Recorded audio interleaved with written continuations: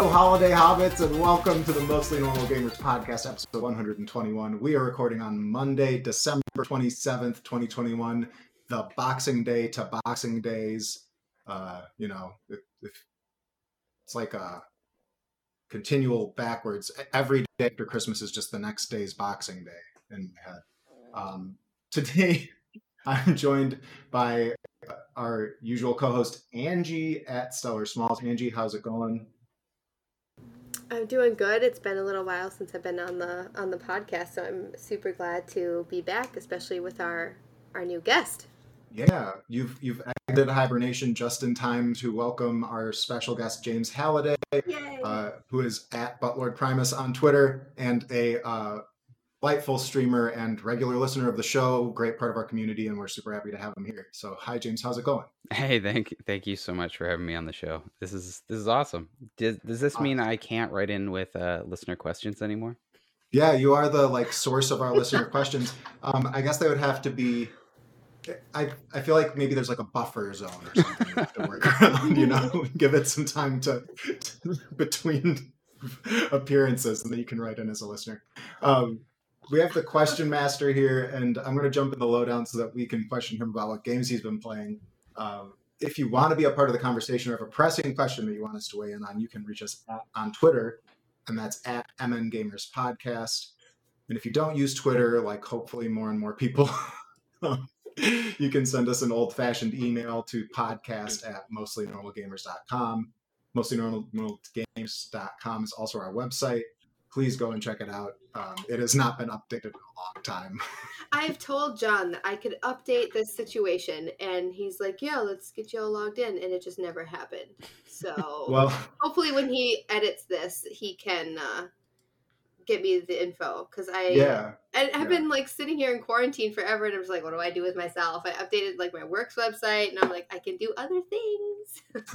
You're just spinning your wheels. The last thing is going to be we're hopefully putting together a game of the year issue of the Mostly Normal Monthly, which is at mngamers.substack.com. You can also go read a year's worth of back issues, and finally leave us a voicemail on our Google Voice line at 507-291-2991, and we can feature you on the show. With all of the contact info out of the way, let's jump into what we're playing, and I like to start with James, our special guest. James, what games have been taking up your time?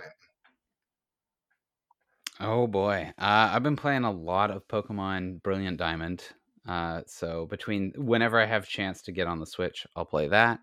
And been playing a lot of Apex Legends with a little bit more time off from work. Me and my buddies have been playing that from time to time. But I also picked up Pray for the Gods. Have you heard about that game? Oh, I think I saw something about this, but I have not heard much about it. It was like a Shadow of the Colossus inspired game. It's blatantly a ripoff of Shadow of the Colossus. I think it was kickstarted. And they're not shying away from that. They're quite bold in that that it is this oh this my sort God. of inspired. I just went to their website. I would encourage everyone to go to their website because just the banner image is pure Shadow of the Colossus energy with this creature in the background. It's weird. I really want to like it because I love Shadow of the Colossus, but it feels half baked. There's a lot of really good ideas there, but it kind of plays it feels like it plays like a PS2 game at times.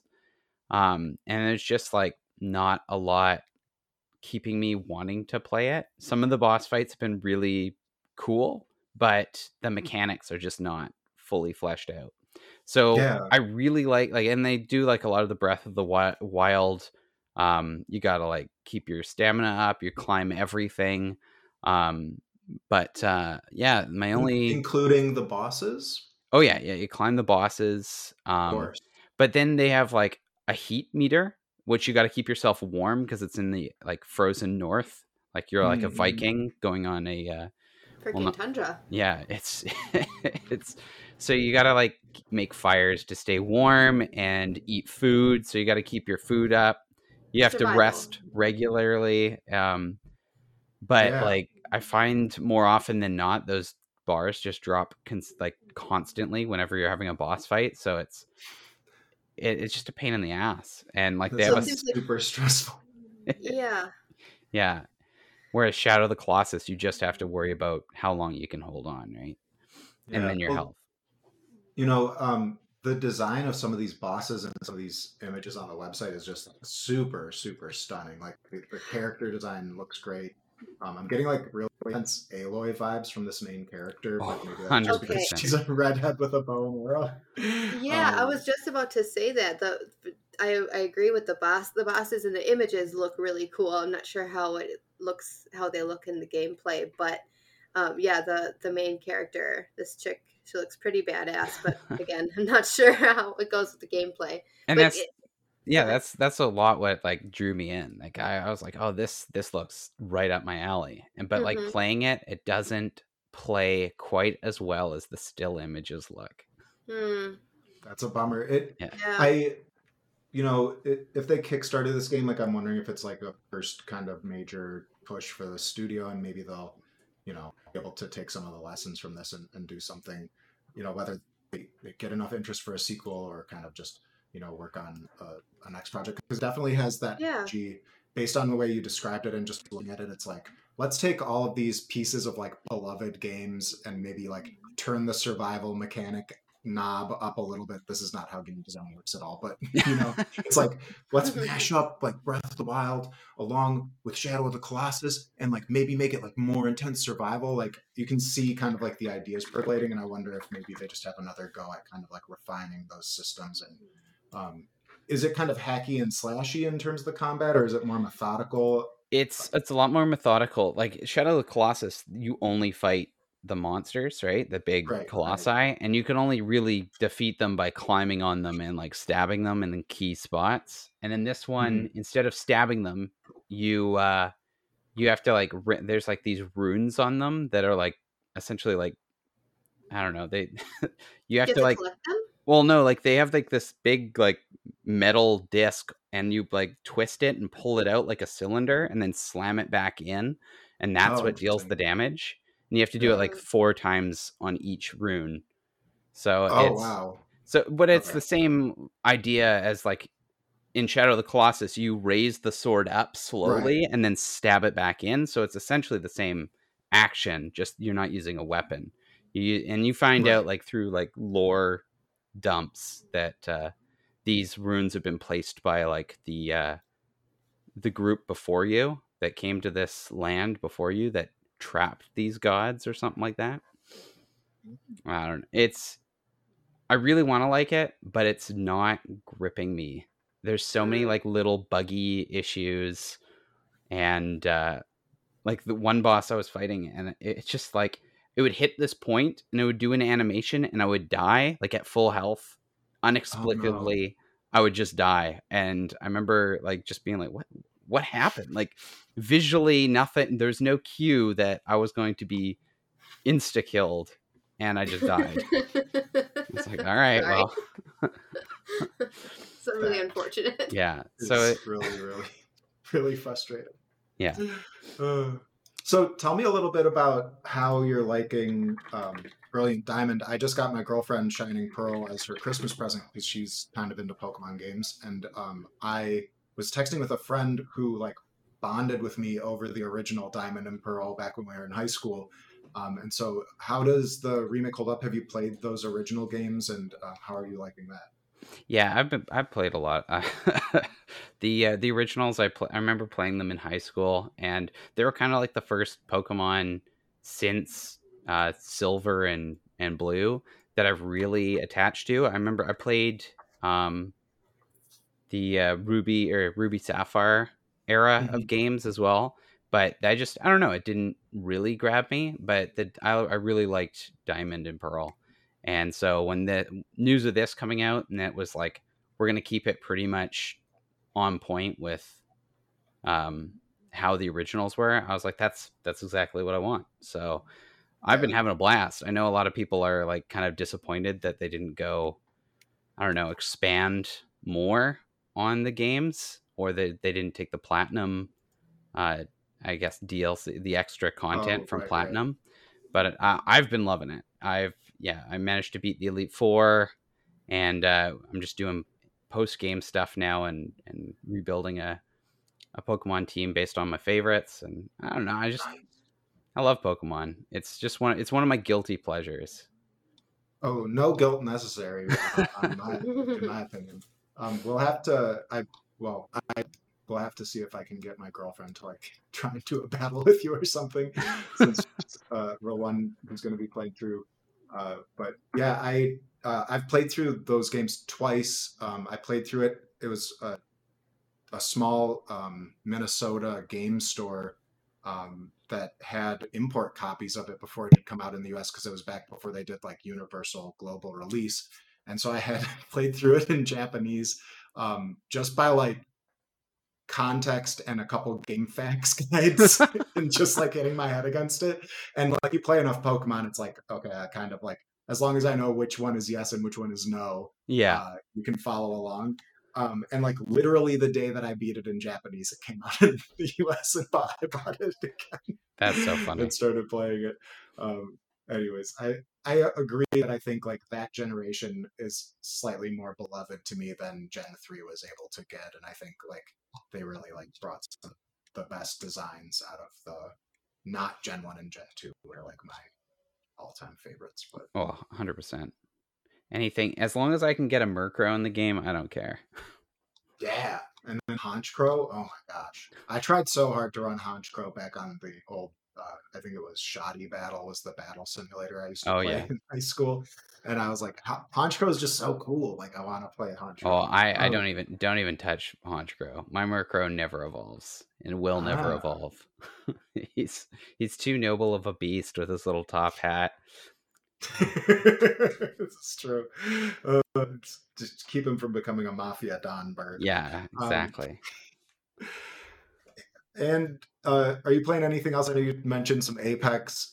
Yeah, I think there's like a holiday event going on right now, right? They do that big train event or something. Yes, they got that holiday train. I played a bit of it. I played a bit of it I guess a year or two ago when they had it last year. Yeah, and it's okay. It's a fun little. It's nice to change it up, but yeah, I have a group of 2 buddies, and we're all terrible at the game, so it's kind of nice to just jump in and just have a good time together. We win the odd game, but it's few and far between. We're not 360 no scoping people like Boss or anything like that. We are just spray and pray brothers. Mostly pray. Yeah, mostly pray.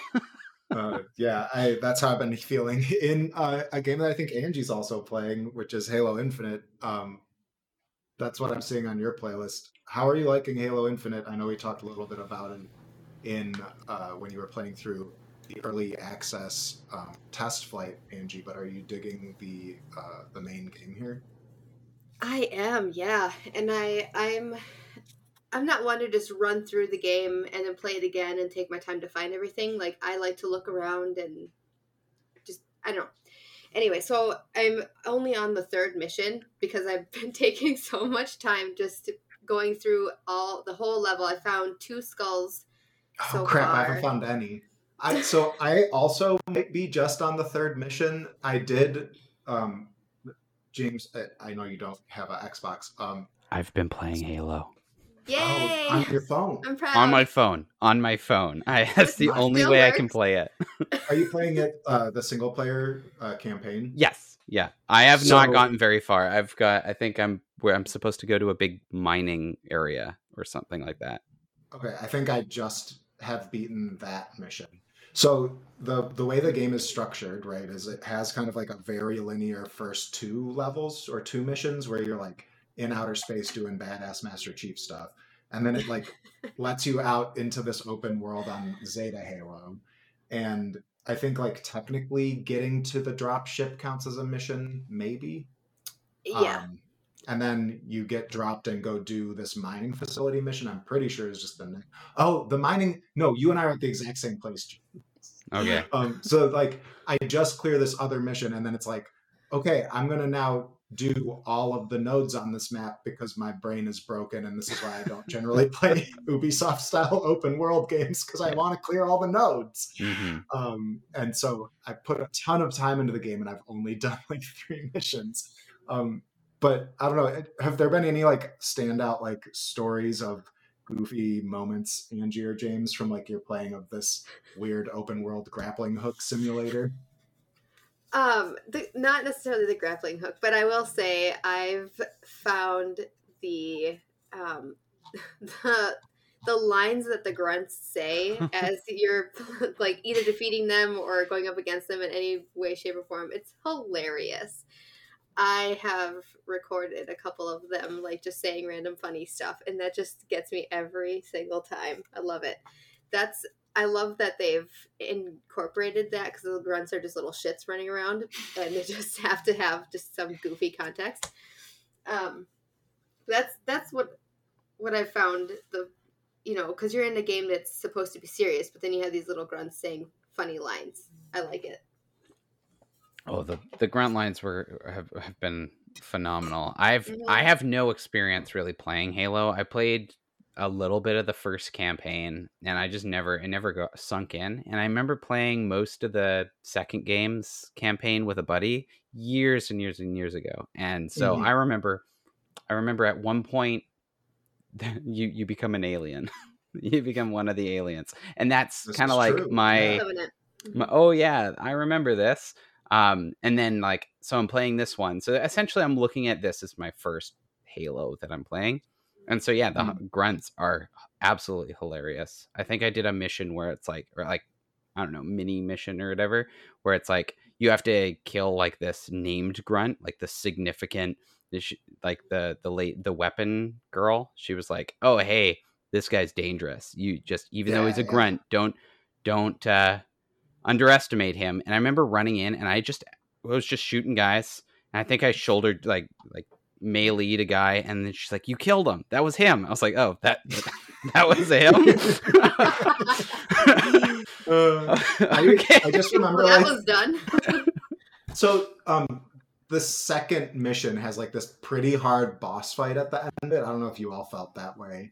I actually found the boss fight at the end of the third mission challenging too, but and then like they're hyping up these advanced value like Covenant targets who are brutal murderers who you have to go like take vengeance on, which is one of the people you did.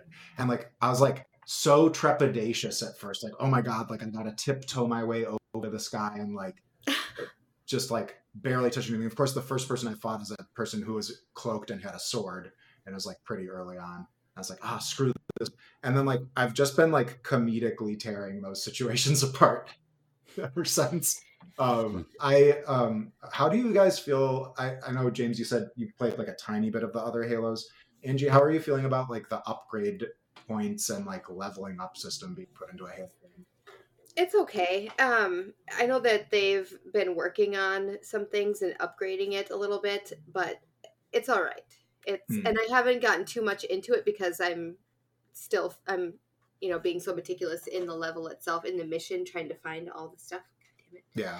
I still haven't found any skulls, and I'm just desperate for them to put the replay mission feature that they're going to patch in at whatever point, just so I can try and find them, because I was also scouring levels and I couldn't figure it out. The first two are pretty difficult, so they don't put it in an easy to find spot. You really have to explore in crevices that you don't think you need to go into. Well, and like the crevices that you don't think you need to go into has like multiplied 10-fold or 1,000-fold because of the grappling hook. Yeah, because you go into one and then you go into another and then you hop on a ledge and then you reach over. Yeah, so like the first skull was on like a levitating like block, and you jump on that, and then you wait for it's like a little mini elevator essentially. So you ride that upwards, and then I think you jump to the left, if I'm remembering correctly. And then there's like a ledge, and there's a skull right there. The second one was on top. If you're in like this inside big open area, you have to grapple up on a ledge, and then you have to jump grapple onto a free hanging kind of structure, and that has a hole in it, and you have to I died like 5 times getting up in there. But once you get in there, the skull's sitting up there, but it's hanging over an empty area. So just like over a bottomless pit. Exactly. Yes. Thank you. That's the words to use. So I have been using the grappling hook. I upgraded it to have like the rapid cooldown feature. Oh, cool. I leveled the grappling hook all the way up and my shields all the way up, and it's been very fun. But once you have the rapid cooldown, you can basically use the grappling hook, and if you time it out right, you can just scale endlessly upwards to climb stuff. I need to do that because I've been so sick of just waiting for it to cool down. I'm like, this is annoying. I want to use it. Oh my god. But it breaks me for the multiplayer where like all of a sudden you have like limited uses of it, and it like, actually has a real cooldown. I'm just like, oh, I wish I would hate it. Like, I know in my heart I would hate it, but I wish everyone spawned in with equipment every spawn. I think it would make the multiplayer insane. That'd be kind of fun if you can. I wonder if there's a way, if it hasn't been done yet, or if they will upgrade it to, if you can customize a match and have like friends join in or something, and then you can maybe have that be one of the customizations. Yeah, well, and so to pivot a little bit to multiplayer, the Fiesta mode spawns you with a random piece of equipment every time you spawn in, as well as the 2 random weapons. And like, once that was happening, I got so much more experience with the equipment than I was getting just playing regular multiplayer, because I feel like the equipment spawns in so rarely. Have you done any of the training modules? Just like 1 or 2. James, have you played any multiplayer at all, or are you just sticking to the campaign? I did jump into it a little bit. I'm gonna be honest, not really my cup of tea. Like the fact that Apex grabbed me at all is a surprise to me more than more than anything. Mm-hmm. But I'm really bad when it comes to playing online games. I don't like people I don't know, like playing with people I don't know. I feel really anxious. I love Stranger danger. You took it to heart. It gets me every time. And then like people want to talk over mics, and I'm like, yep, I'll just agree with them or whatever. But I don't know. It's just, I get so uncomfortable. But if it's like my friends or whatnot, I'm fine, whatever. But I don't know. There's something about playing random people on the internet that makes me a little bit anxious. So. Oh yeah, I hear you. I think it's fun to play like Capture the Flag or things like that type of games in Halo, especially when you have a group of friends or like at least to make up 4 people on one side to play with you, so then you guys can know your strengths and weaknesses and who can do what and better communicate that way versus with strangers, because playing Capture the Flag with strangers, it's just a shit show realistically. I agree. I actually think Capture the Flag, so Infinite's like added this ping system, which I think a lot of shooters have kind of taken from Apex. Yeah. And I think that's really helpful. I've not been on mic at all, basically, with strangers. I stopped doing that like 7 years ago. I just heard too many racial slurs. And that's not I was just like, cool. I can just take my mic off and mute you. But I have a couple friends who I hopefully am going to be able to squat up with once in a while, and like, it's always nice to be in voice chat with them and like shoot the shit and coordinate a little bit more. But I think CTF is like probably I actually think of the Halo games I've played in the recent past, I think the objective games in this are the least bummer for me when they come up on a playlist. Because like back in the day, I would get super bummed out if like any objective game except like maybe King of the Hill came up. And this is the first time in a long time where I've been like pretty content with any of the objective games coming up and just being like, oh cool, I guess I'm doing this instead of Slayer. Yeah. Like Oddball, I think is like really tense in this, and the fact that they have it be round based is just incredible. Like the fact that you can come back after getting just like cleaned out with like a 200-10 score in the first round and like have a chance at coming back is really amazing. And I think some of the changes to the way that Capture the Flag works is actually really interesting. Have you been playing anything else, or has Halo taken up much of your time? I know you've been super busy in the before time since you've not been on the show so often, Angie. So any other games put off for you? Yeah. Before I switch over to one of my go-to games here, but I wanted to see, like, with the campaign on Halo, what are your guys' thoughts on the new Cortana? So not Cortana, but the new Cortana. Oh yeah, Weapon. Yeah. An impossible to Google search name. Even if you're like, oh, Halo Weapon. Good luck. Yeah. No. I without like the full context of the full story. Yeah. Just so far. I like don't impression. Mind her. I also wish that the band, like, I'm not like a Halo lore head like that, where like I play through the story and like, you know, I played through Halo 5 6 years ago, whenever it came out, and like remember all of the narrative beats about like Cortana being corrupted and going rampant and all of that. But I do think it's a little bit weird to have her basically have like a direct replacement. I'm wondering, you know, I like that she's like sassy and like conversational, but I feel like Cortana was kind of that way too. Yeah, I don't know. I want to play through more of the story because I'm pretty sure that's going to be like an important story beat of like her being different from Cortana, or if I had to like shoot a guess out, like maybe she's some sort of reprogrammed version of Cortana. I don't know. Do you have any opinions, James? I know you're less familiar with the series. Yeah, I have no real frame of reference to Cortana versus Weapon, but as far as like the NPC that tells you what to do and where to go and all that sort of information, I've been really enjoying her. I like the I don't know. Yeah, she's fun to listen to. She's not annoying. She's not popping up at inopportune moments and telling me. The big one for me is when they those sort of info notification bots pop up and they like start telling you to do the mission, and I'm like, no, I'm fucking just messing around right now. I'm just want to do my own thing, and they just keep popping up saying, hey, are you ready yet? Yeah, you want to go to the next part? Yeah.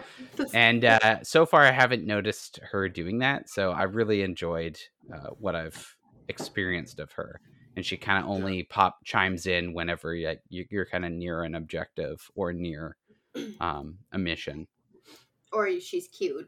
Yeah, supposed to. Yeah, but yeah, knowing the story and stuff like that too, I at first was like, fucking replacing Cortana, who the hell are you, lady? I do agree. I was like, I'm confused.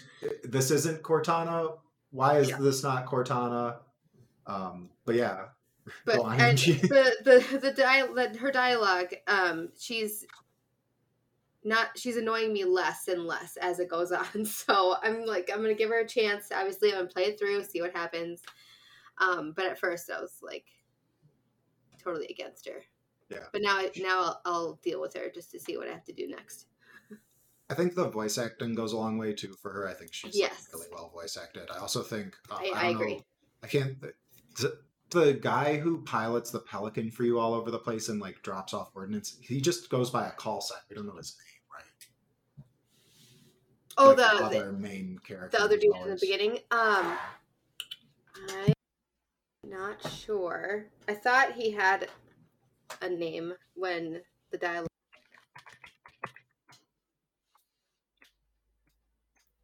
Echo 216 pilot. Okay. Well, there you go. Sure. I don't know if that's actually his name. I'm just guessing. Yeah. Anything else on Halo before we move on? No. I was just curious about the. Yeah, that is like a pretty major change if you're like super into the story, and I'm hopeful that they like. I think it's very clear like she's central to the story they're trying to tell, sort of. On some level, and so I want to kind of see how that plays out. For sure. Well, the only other game that I've been playing is Breath of the Wild. Again, I'm not anticipating the end because the end was very anticlimactic for me, but I just like playing through it again just to go explore other places I maybe didn't explore, and do beat the divine beasts. Takes me like minutes versus before it was like I'm gonna finish this the next day when I first played through it. But it's so much easier now. But I have been finding new things and new areas, so it's kind of like it's new, but not at the same time. Yeah. So that's interesting. And plus, now I know how to get a bunch of rupees, so it's so much easier when you need to like buy stuff. I think Breath of the Wild is like a perfect game to, despite how much you've played it, you'll always find something new in it because of how many like unique individual systems they've developed that interact with each other in such like violently different ways. Yeah, yeah, I agree. I like it a lot. That's why it's one of my go-to, just mess around, lay in bed, or pass out while playing type of game. It's your doze off 2 game. Oh yeah, I'll just be laying in bed with a Switch and I'll fall asleep. And I'm like, oh, I should probably put this somewhere else. That's incredible. Breath of the Wild fever is like ripping its way through a couple of my friends from the coffee shop I used to work at right now, and like just the delight on their face as they're like talking to me, because like they know it's my favorite game ever, and so they're just like, oh my god, man, blah, blah. And I was like, yeah, I told you. Anyways, I'm so glad you're still enjoying that game. It makes me want to go back. I'm terrible about backlog management, and I also beat that game like 1.5 times already, so I don't feel like I can spend more time in it. I know, I hear you. Oh man, I can't wait till the second one comes out. Oh my god, yes. That might. Oh my god, it's gonna ruin my life. No joke. Yeah, I'm gonna take off work for like a full week and just hang out with the second one. So, Echo 216 pilot is actually Fernando Esparza is the name of the character, even though in the Halo wiki they call him Echo 216's pilot. Okay, all right. Anyhow, Halo Infinite and Breath of the Wild, 2 very similar open world games. If you zoom all the way out, you know. I have been playing just a tiny bit of a couple new Switch games that I picked up on sale during the holidays. So I played through some Loop Hero on Switch, which is a game. Are either of you familiar with Loop Hero? I'm familiar. I've not played it, but I have a bunch of friends who talk my ear off about it. So no, I haven't heard of it. So you're an amnesiac knight, and the world's been ripped into 1,000 pieces, and you're on a little and it's kind of like a little, it's a little ring, circle, or some people might even call it a loop. And then, as you go through the loop, there's monsters on it that'll pop out of you, and then you earn equipment, but you also earn cards that are like tiles to build out this world around the loop. And as you add tiles, like new things will trigger, and it's sort of like a clicker game, but not really. Like, it's not kind of like a set it and forget it kind of thing. You have to like press Y to continue after each battle and after placing stuff down. I completed the first boss fight. I beat the first boss in the game, and it's like a dangerous kind of game for me, where I could see myself getting like sucked into it and just like spending way too long on it, and then just like waking up 3 days later and being like, why did I even spend this time on this? But the art's really cool. There's some mysteries about like why the world is the state that it's in, and the mechanics all seem, it's more like, it's very min-maxy, and you're kind of layering systems as you unlock things and earn resources to unlock new systems. So I'll check in about it once I'm a little bit more versed in it, but just like the grind of getting the right equipment to be able to beat that first boss was kind of a really good hook to pull me through the first couple hours of the game. Today, the other game I got on sale, I played the first 10 minutes, 15 minutes of Death's Door. There's like a fight at the very start of the game that kind of initiates the story And then, so I beat that fight and then have been kind of venturing around that first area that you end up in. Feels pretty satisfying and is actually pretty challenging. But I'm so early that I like have nothing of substance to say other than I found an umbrella and I'm fighting with an umbrella, which is kind of cool. It's a purple umbrella. I like it. I'm a fan. It keeps my feathers dry during bad weather, apparently. Yeah, Death's Door has been one on my list for a while. It was exclusive on Xbox, so for the while now, and then just recently PlayStation and Switch got it. So yeah, I've been waiting for it to come to Switch. I was like really hopeful. It looks like it'll be a perfect Switch game. Yeah. Oh, the last thing I've been playing is The Gunk, which is like the game that I've been the most excited about all year, other than Sable. It just came to Game Pass like 2 weeks ago, and it is from Image and Form Games, IF Games, who make the SteamWorld games. You play a character whose name escapes me right now because it's been a couple of days since I played it. But so far, the writing is really touching. There's a really nice friendship relationship between you and the pilot of this ship that you land on the planet with. And she's kind of like the person in your ears, the way that Cortana is in Halo. You know, she's kind of like checking in with you through the course of your adventure. And you're investigating this beautiful planet that's taken over by this gunk.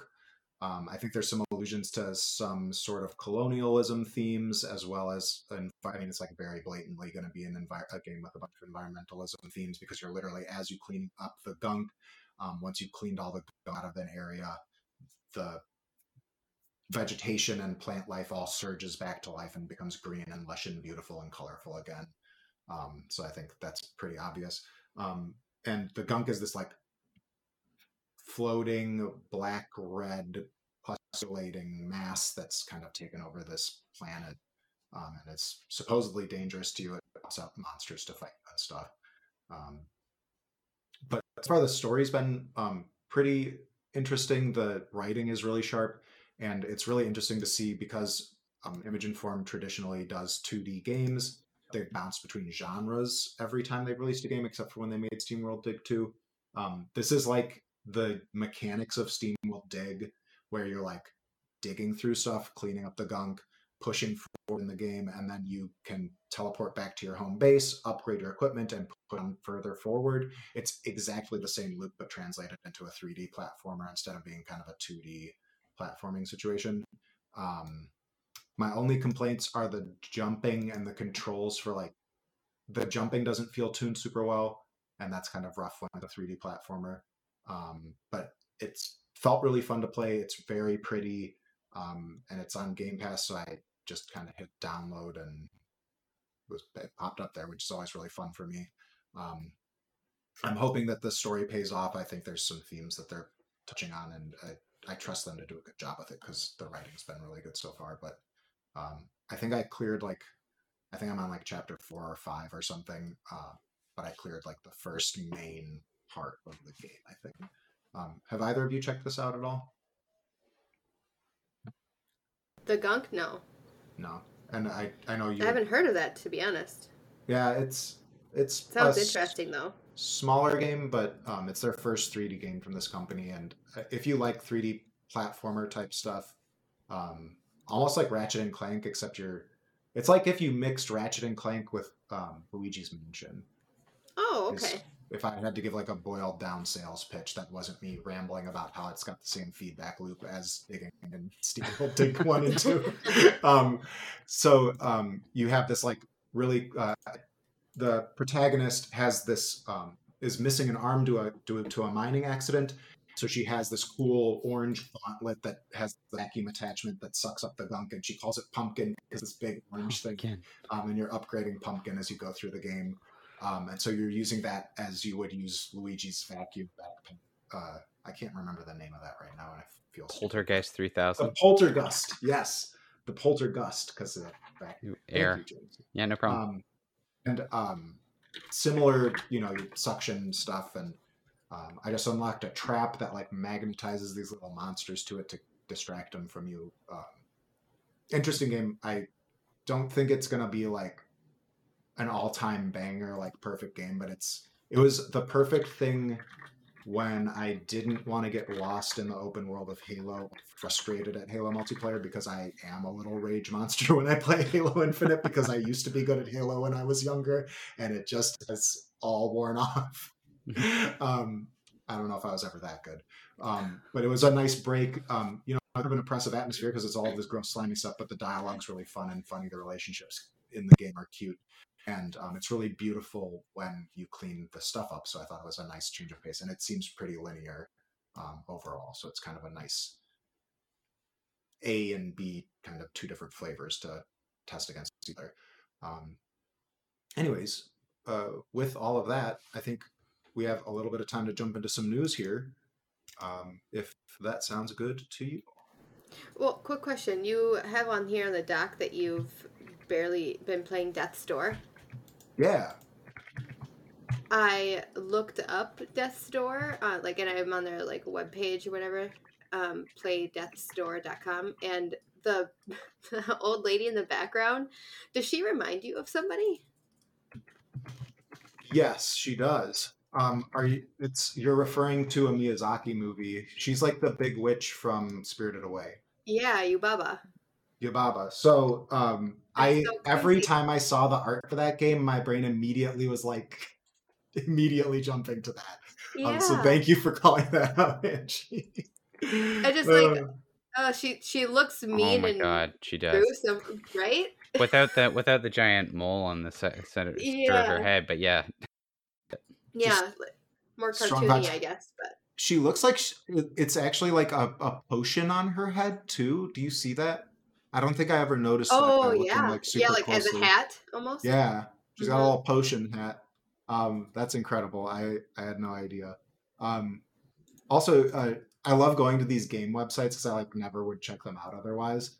And so I'm on the Death's Door official website, and it has that cover art. But as you move your mouse around, it moves around too. Yeah, it changes the perspective on it. A little bit. It's kind of fun. Anyways, I just want to go play so many video games. I'm not going to be able to because I'm starting school next year. Anyways, with Yubaba out of the way, let's jump into some quick news stories.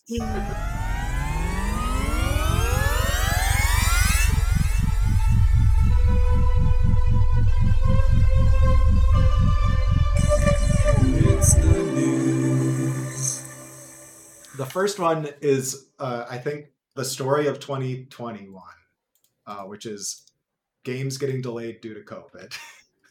It's the one universal thing people who've played video games have gone through. Oh, yeah. That and people talking about NFTs nonstop. So from the official Final Fantasy 16 Twitter account, it looks like this happened 16 hours ago. This would have been announced on the 26th. A message from Yoshi P, a message from the producer. Greetings, everyone. When we last spoke, that is Yoshi P, same person as Final Fantasy 14. My brain got confused. When last we spoke, I promised I would have more information on Final Fantasy 16 sometime later in 2021. However, I regret to inform you that I will be unable to keep that promise as complications stemming from the ongoing COVID-19 pandemic have delayed the game's development by almost half a year. Blah, blah, blah, blah, blah, blah, blah, blah. When can we expect the next round of information? I'm happy to announce the current plans to conduct our next big reveal in spring 2022 as we seek to build excitement leading into the eventual release. Anyways, was anyone else super excited about Final Fantasy 16 the way I was? James, I was pretty excited. Have you played any Final Fantasy 14? No. Well, that's a lie. I did. I started it up. I ran it. I don't know. It was probably 4 or 5 months ago, and I played for all of half an hour and realized that everybody lied to me. It is still just feels like an MMO, and I don't really like MMOs, so I just deleted it. I mean, I don't play a lot of MMOs. It feels like it. But I did make it through the credits of that game. Excellent. The first original part of it, and then had to cancel my subscription because I was just not checking it out. But that being said, everyone on Earth says that eventually the story becomes the best Final Fantasy story, yada yada yada. So I'm excited about what Yoshi P has in store for Final Fantasy 16 and getting to like take the reins on that whole main series. I think that's really cool. Yeah.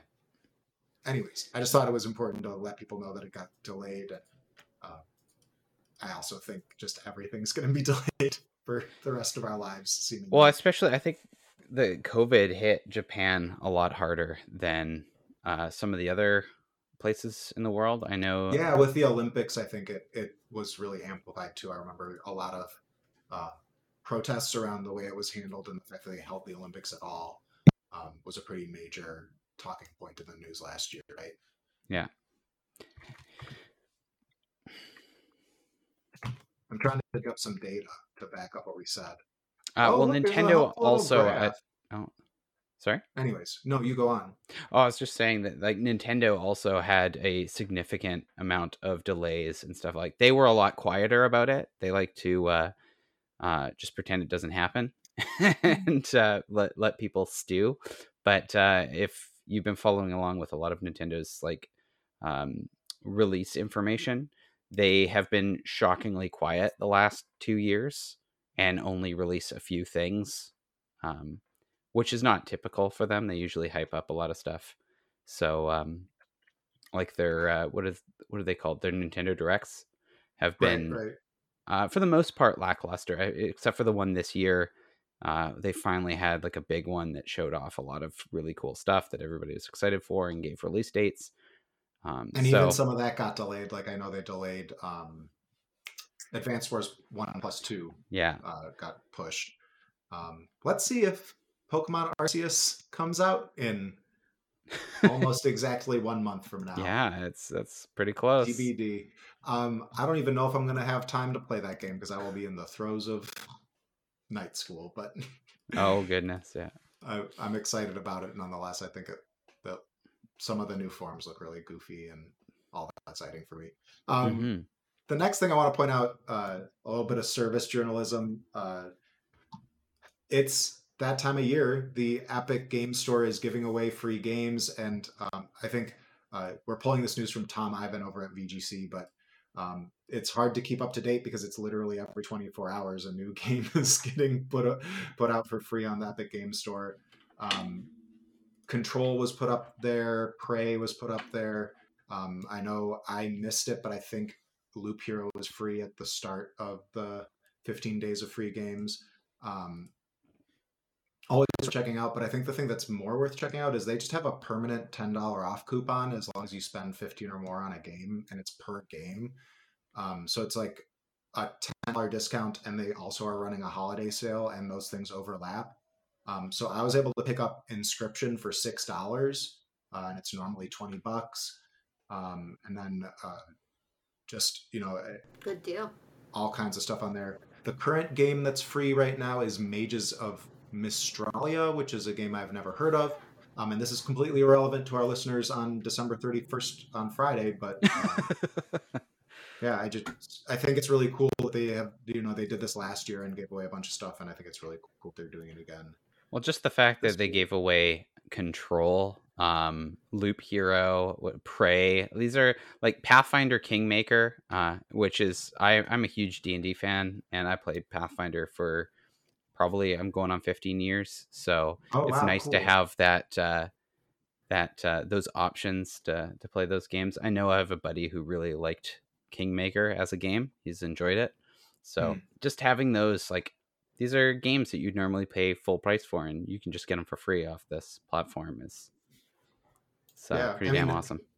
Right now, just like they have a spotlight section on the store, Marvel's Guardians of the Galaxy is $38.99 and probably lets you use the $10 gift card, so it's actually $30. We've got Cyberpunk for $30 and probably lets you use the $10 discount to make it $20. Like, it's pretty wild. Anyways, I just a good thing to keep your eye on, and I think it should be lasting a little bit into January too. I hope into the new year. So yeah, always worth checking that out. And then I think the next like really interesting thing, and this is a little bit of old news, but we didn't talk about it when we recorded last time, is that Ubisoft has announced a Splinter Cell remake. We're pulling this from Matt Purcell over at IGN.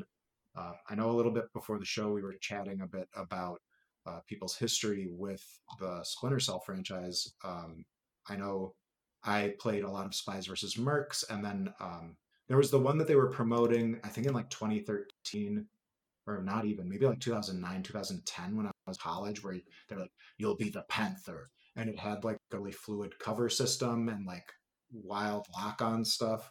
I don't remember the subtitles of these always get lost on me, but I always thought the Splinter Cell games were a really fun stealth series. How about you all? Have you guys checked out Splinter Cell before? I haven't, but it does look pretty cool. I will say that much. But I don't think I've played it. And actually, if I'm remembering correctly, I haven't played on my PC in a long time, but I think I have that in one of my game lists, if I can remember correctly. I just haven't gotten to it yet because I think I was playing Half-Life first. Oh. I have a pretty extensive love of Splinter Cell. It started, I got it on the GameCube. It was probably one of my first actual stealth games. I mean, I played Metal Gear Solid and Metal Gear and all that, but like this was the one. Like, I mean, those are action games with stealth elements to them. Like, there's very few parts where you really stealth around, and the Splinter Cell revolved around it. You get caught, you're kind of in trouble. You really have to really plan your routes, hide in the shadows, use all your little devices, and I really like that. And I know it's a lot of waiting for the people who like to just run and gun. Mm-hmm. But I have a deep fondness for that sort of play style, and I really have enjoyed them. I remember I'm trying to remember the game it was. I played through the first 3 and loved them. But then there was one where it's like, I don't know if this is a spoiler or not, but like they kill off his, like, the Sam Fisher's kid, and he goes edgy. Spoiler alert. Sorry. Just kidding. It's not. Is it like the Ubisoft era where they made Prince of Persia like super emo, edgy, steam goth, and edgy too? I think so. It was just like everything that like I really didn't care about. They made it. They tried to make a big deal about it, and it's like you've just like it made him edgy, and he's unhinged, and he had to go like rogue and work with the bad guys for a while. And I remember like the game itself was all right. But then the final boss it wasn't like a normal final boss. It was a staged fight. It felt like a Metal Gear thing, and you had to like dodge his bullets while like making your way through an electric wire maze and essentially just get up to him, and then you win. And it was just so cheesy. The amount of like he would just one shot you if you missed timed a dive roll, and it was that would get annoying. It was so completely different from the entire game. It was like I was furious. It's just disconnected from everything you've been doing up to that point. 100%. Yeah, it's like, oh my god, this is the worst. And yeah, I wasn't too pleased with that. And so I haven't actually played any game since. Oh yeah, I don't know if that was in Conviction or not. My memory of the series is really garbage, but my main memory of the first Splinter Cell game is just like being amazed that you could shoot the lights out and that it like impacted the shadows and like impacted your visibility to the enemies, and like the UI stuff of like having the light meter on his suit like be like a green dot whether or not you could be seen was all very like awesome. This is like the era of Ubisoft that I was always very impressed with, where like they kind of similar to what Dead Space did with the UI and like built it into the character's costume. Like I always thought they took an extra level of care for stuff like that.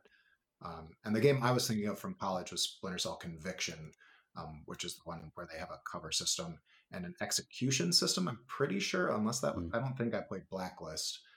And so I think they had added like a kind of like an instant kill thing where you could build up a meter and then be able to like paint targets and have him like do gun kata basically from Equilibrium on people. Anyways, I'm really curious to see like it's interesting to me that they're doing this like remakes of major games from when I was a high schooler now. You've got KOTOR remake coming. You've got that first Dead Space game getting remade. You've got this first, it's going to be a remake of Tom Clancy's Splinter Cell, like the first Splinter Cell game. And I just think it's really interesting that instead of being a reboot or being like a new entry into the series, they're pitching all of these things as this is that thing as a remake. I don't know if either of you have an opinion on if you prefer just a new game in a series or if going back to those kind of things that launched these series in the first place is worthwhile. I guess as far as I'm concerned with Splinter Cell, the first game was I thought a great game. I know there a lot of people love the second and the third, Chaos Theory and I can't remember Pandora Tomorrow. Pandora Tomorrow. That's what it was. Yeah, Pandora. God, such good subtitles. So crunchy. And those three were really key to me. And I feel like if we're gonna redo it, I'd rather redo those. But honestly, the rest of them that came out after it was just a blur of like disinterest from me. Right. So I feel like I'd be fine with them redoing the first three and then doing something completely different with the series rather than canonically following it, because I like the more grounded stuff. Like when it felt like it was more grounded in reality. Yeah, I think that's a fair point. And I definitely think like the reason I was drawn to that Conviction game is because it made you feel more threatening and more powerful. And like, that's kind of not what a stealth game is meant to do sometimes. No. I just hope that they put some sort of Spies versus Mercs, like that asymmetrical multiplayer, like now's the time. You know, bring it back. I know it's from Chaos Theory. Just put it in the Splinter Cell remake. Yeah. I would die. And never do I ask for multiplayer to be tacked onto my single player games ever. Angie, how do you feel? Do you feel like this trend of kind of going back and rebooting things from at least when I was in high school is rebooting the first game in these long running series is a good call, or do you feel like maybe they would be better suited just adding another entry, doing like the God of War 2018 where it's kind of a refresh, but not going back and completely. It depends on the game, I think, because if they go back and remake the game and it's just god awful, then why'd you mess with it? Just leave it the fuck alone. But if they do something with it that just adds a cool element or just makes it look a little bit better and doesn't really fuck with the storyline, then I'm cool with it. I like nostalgia, so if I'm fond of that game as it was, I don't like it messed with. That's just how I like it. But if they want to, make that game into adding, what's the word I'm looking for? Not remaking it, but kind of adding to the story almost. That's cool. That's fine. I'm fine with that. Expanding on what was already there. Yeah. Awesome. Well, that does it for our quick little news roundup. It's kind of the slow part of the year where everyone's done their, here's our top X number of games for the year and game of the year lists, and then everyone goes home for 2 weeks over the holidays. So there's not as much news being put out in the world, which I think is just fine. Everyone deserves a break. Except for me, because my holiday break is not as long as other people's, but that's just fine. The last thing I want to jump to is the mostly normal question, which I submitted because I was inspired by our special guest, James, who has one of the most iconic Twitter handles of all time. And I just want to know, what is the story behind everyone's Twitter handle? And I'll start. So the one I give out on here is @VGOccasion. And this is also my way of getting us to do our outro with our Twitter handles. Multitasking. Multitasking. And so that came from in 2017. I was working at a coffee shop. I decided I wanted to try and do a video game zine, and I did one issue of it in November and never followed up on it. But it was called VG Occasion, which was me making a play on Electronic Gaming Monthly, which is like a huge, super important part of my childhood. And I was like, well, I can't do it monthly, but I could do video games occasionally. And that has been how I've lived my life in writing and recording about video games ever since. I love that. That was what got VG Occasion put together. I want to save James for last. So Angie, where does because he's better with Buttlord? Sorry. Not better. I want him to have the space to tell the story. No, he's our guest. It's cool. It's fine. No. Stellar Smalls came to be because my gamer tag before was Smurf Ange, which Ange being the first part of my name. Yeah. But when I was playing online, it was so irritating. What is Smurf Ang? What is that? Who are you? And they Oh, you just really loved the Smurfs as well as Avatar: The Last Airbender. A very specific Venn diagram. Well, I used to watch the Smurfs a lot growing up, and my uncle calls me Smurf because I am short. So I just, when I was younger, I put Smurf Ange, and I'm like, that's my gamer tag, and I'm super excited about it. And then people were saying it super incorrect, and I'm just like, I'm done with you forever. So I switched it to Stellar Smalls because I feel I'm pretty stellar, and people have been calling me Smalls because, again, I am short. So Stellar Smalls. There you have it. I love the alliteration on it too. So. Awesome. So I can't get out of the now that you've told me that Smurf Ange was a thing and it was spelled A-N-G. I can't stop thinking about Fire Lord Gargamel because that would be your your rival. Or oh my god, I'm just painting fan art in my mind. If only I was remotely artistic. Now I'm gonna have to just draw that and send it. Do it. Oh my god. Do it. All right. So I guess it's not really a big surprise to you guys, but my Twitter handle is Buttlord Primus, and oh yeah, it is spelt like it sounds. Yeah, no, it is not an exciting story. It is literally me and some buddies were having a LAN party. I had a PS3 over at their house, and we were getting ready to play Call of Duty Modern Warfare. I've not really played a lot of this, but they were into it and they really wanted me to play. And I didn't have a PSN account. So they're like, you got to make one. Spot. On the spot, I was like, I don't know what do I name it? And my best friend turned to me and said, I don't know, something stupid like Buttlord Primus. And I literally typed that in. And it was available. It was, well, you know what? Believe it or not, Angie, Buttlord Primus is always available. Also, the way you caption your dating profile, Buttlord Primus is always available. Anyways, it's and then originally my Twitter handle wasn't Buttlord Primus. My Twitter handle when I first made Twitter was actually Brambles Cafe. And I went by the name Derek Brambles because I worked at a cafe for I worked in cafes for about 10 years. And I have since left that industry. But when I was working at the cafe, I would get a lot of really stupid customers. Believe it or not, customers are the worst part of customer service industry. And I would tweet about the customers under a fake cafe name, which was Brambles Cafe.